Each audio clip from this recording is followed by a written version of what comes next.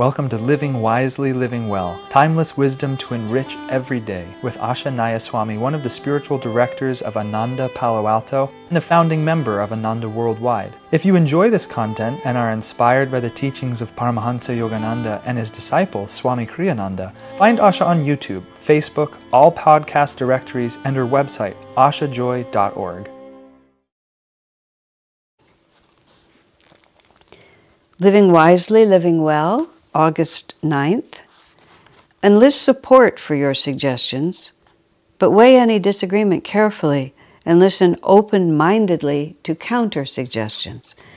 Once again, Swamiji is really talking about how he managed to be such a successful leader of Ananda. Enlist support for your suggestions. What he means by that is, before you present, an idea to everyone, communicate with people in ever-expanding circles. This is in the context of, let's say you're the leader of a notable enterprise. You have significantly more than one person working for you. Swami Kriyananda was the leader. He actually, in his lifetime, 9 Ananda communities were founded. And he was a significant force in the founding of all of them, especially in the first one that was founded, Ananda Village, but also in every one of them. And he had a way of introducing new ideas, and he would enlist support for his ideas. He wouldn't just announce them.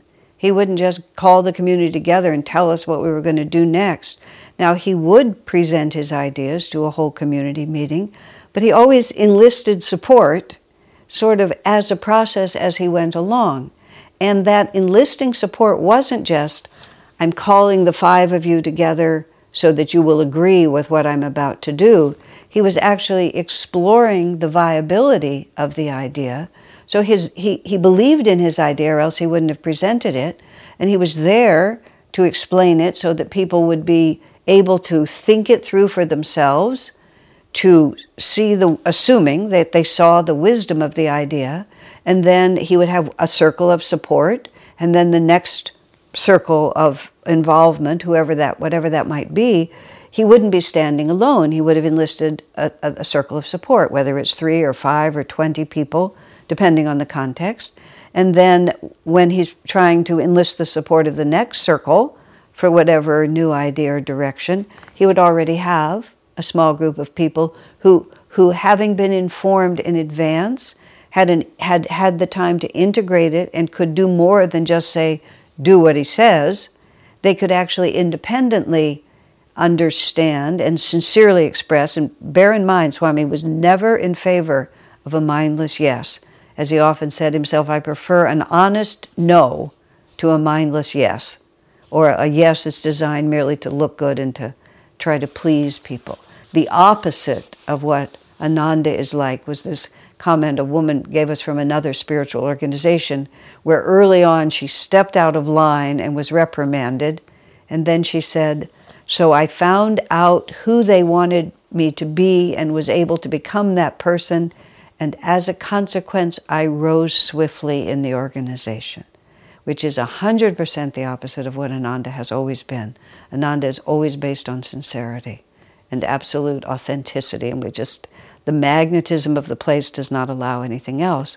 So Swami is also talking about himself and the kind of leadership that results in attracting very powerful, creative people because they feel respected and able to participate, and results in a very broad spread, healthy organization. Swami Kriyananda passed away in 2013, and Ananda has just gone on.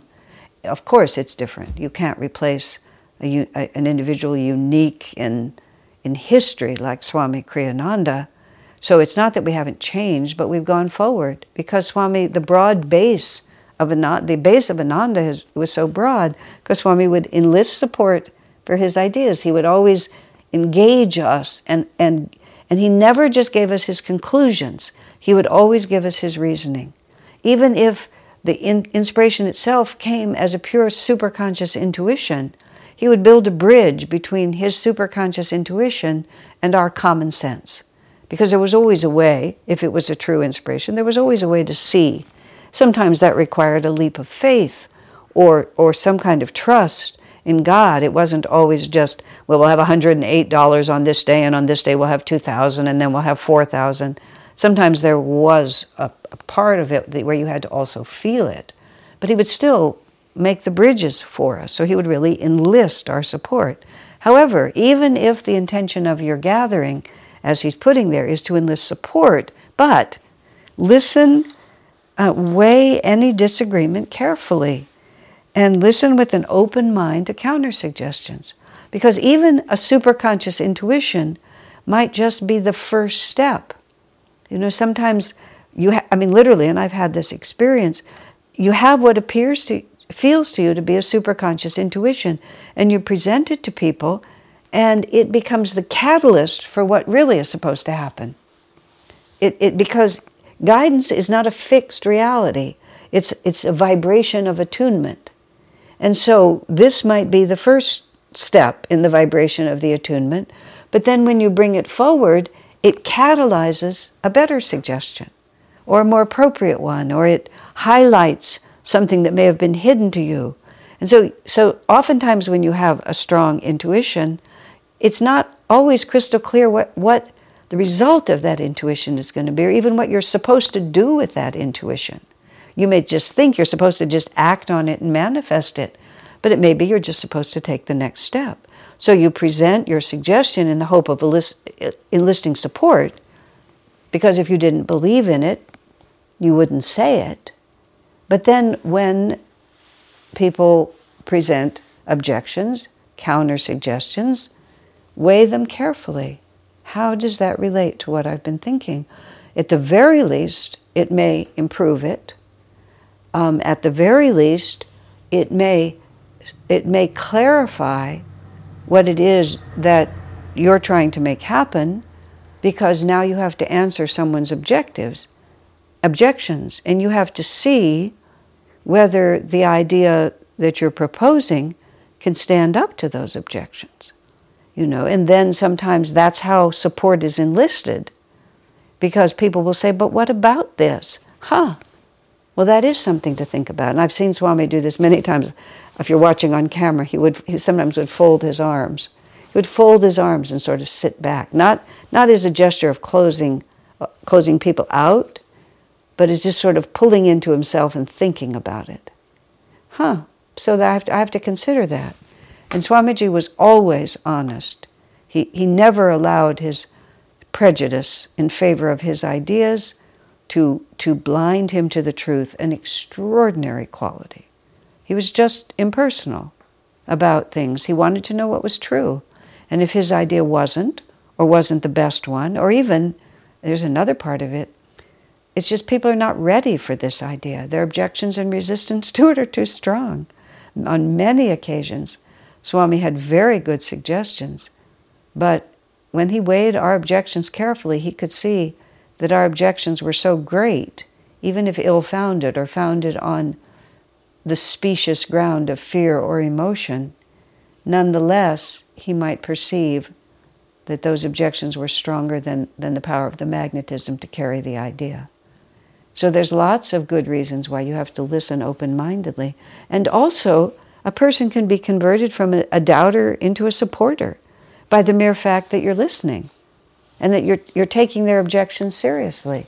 And maybe you'll be able to satisfy their objections and help them to see that this is in fact a good idea, which then, of course, you see the idea becomes their own. And then you have a circle of support, and when that individual, the next time it's explained, the next circle of support, somebody in that circle says, but what about this problem? Now you have somebody else to speak. And they'll say, yeah, I thought of that too. But you know, when I thought through and in discussion with Swami, or when I considered it differently, this is what I saw was the shortcoming of that argument. And then all of a sudden, like, we're engaged. And everybody is actually using their intelligence, not just burying their doubts out of fear of taking responsibility, among other things, or the freedom of not having to actually be responsible. And you can just see that everything you want to have happen is much more likely to happen if we approach the situation in an open-minded way. It's also a way to test our own detachment. You know, what am I really doing? Am I just trying to get my way? Or am I trying to find out, you know, what the most viable idea is here? And sometimes when we start trying to enlist the support of others and listening to their objections, we realize how off our own energy is. And I certainly, in one really dramatic experience of this, we were trying to make some decisions about a project going forward, and somewhere very early on in the process, I just had what I knew was an intuitive flash of insight about what the best way to proceed would be. But my perception was not shared by anybody else. Everybody else had a whole host of logical reasons why mine wasn't a good idea. And my only excuse is this was a long time ago. I didn't understand how to enlist support and listen open-mindedly. So in the end, I ended up alienating everyone. They were all just mad at me, not for my idea, which they didn't much like, but for the way in which I had implemented it. So finally, I saw what had happened, and I wrote a letter of repudiation. I basically said, you know, whether or not my inspiration was a true intuition or not doesn't matter, because whatever its origin point, it's now been polluted by my egoic attachment to getting my way. So it was a crowd of, 6 or 7. And I said, I leave the decision completely in your hands. I've disqualified myself. And everything calmed down, and they made the decision exactly as what I'd suggested. Because I wasn't wrong, but I'd been terribly wrong. Because I didn't know how to weigh carefully and listen with an open mind to the objections. I was trying to command support rather than win it with sweet reason. Swamiji put it to me once, you know, truth does not need anyone to defend it. If it's true, people of goodwill will see it. And so we don't have to be afraid. We can just, this is what is. We don't have to shy away from hard facts. I've seen people just, you know, when an unpleasant fact is presented to them that nullifies their suggestion, they'll just move the goalposts. And it just creates chaos. And it does not result in a harmonious team that can work together for an uplifted common goal. It gives us nothing that we want. So we have to be very conscious about this. Swamiji often said, you know, the energy that goes into a project characterizes the project. And if it's high-handed bullying, where everybody feels that we don't get our voice, or I knew it wouldn't work, people will sabotage it with, I knew it wouldn't work. He wouldn't listen to me, so I'm going to prove that I was right and he was wrong. There's countless ways that people can sabotage you if they want to. And they'll just, you know, they just won't do it correctly, and then it will prove wrong. It's just lots of it. It doesn't serve. You know, patience. It takes patience. It takes respect. You know, many of the guidelines throughout this book for living wisely and living well are how to be a leader, how to inspire people, how to actually make a team and be a success together. And those skills far more than what they teach us in school. What they teach us in school, 90% of it is worthless, especially in an age when information is changing so fast. What you start your higher education, and by the time you've graduated, everything you learned the first year is obsolete. Perhaps that's an exaggeration, but not much. But how to work with people, how to understand human nature, how to be able to effectively execute with the cooperation of your friends and colleagues your good ideas. Now those are skills worth learning. And many of us are having to learn them later in life, but let's be diligent students. And for the sake of ourselves and for the whole planet, let's do our best to learn it. So Swamiji says, enlist support for your suggestions, but weigh any disagreement carefully and listen open-mindedly to counter-suggestions. So God bless you, my friends. Our work is made possible by inspired listeners, so if you feel to support Asha, you can make a one-time donation, or for unique members-only content, subscribe through Patreon. Blessings and thank you.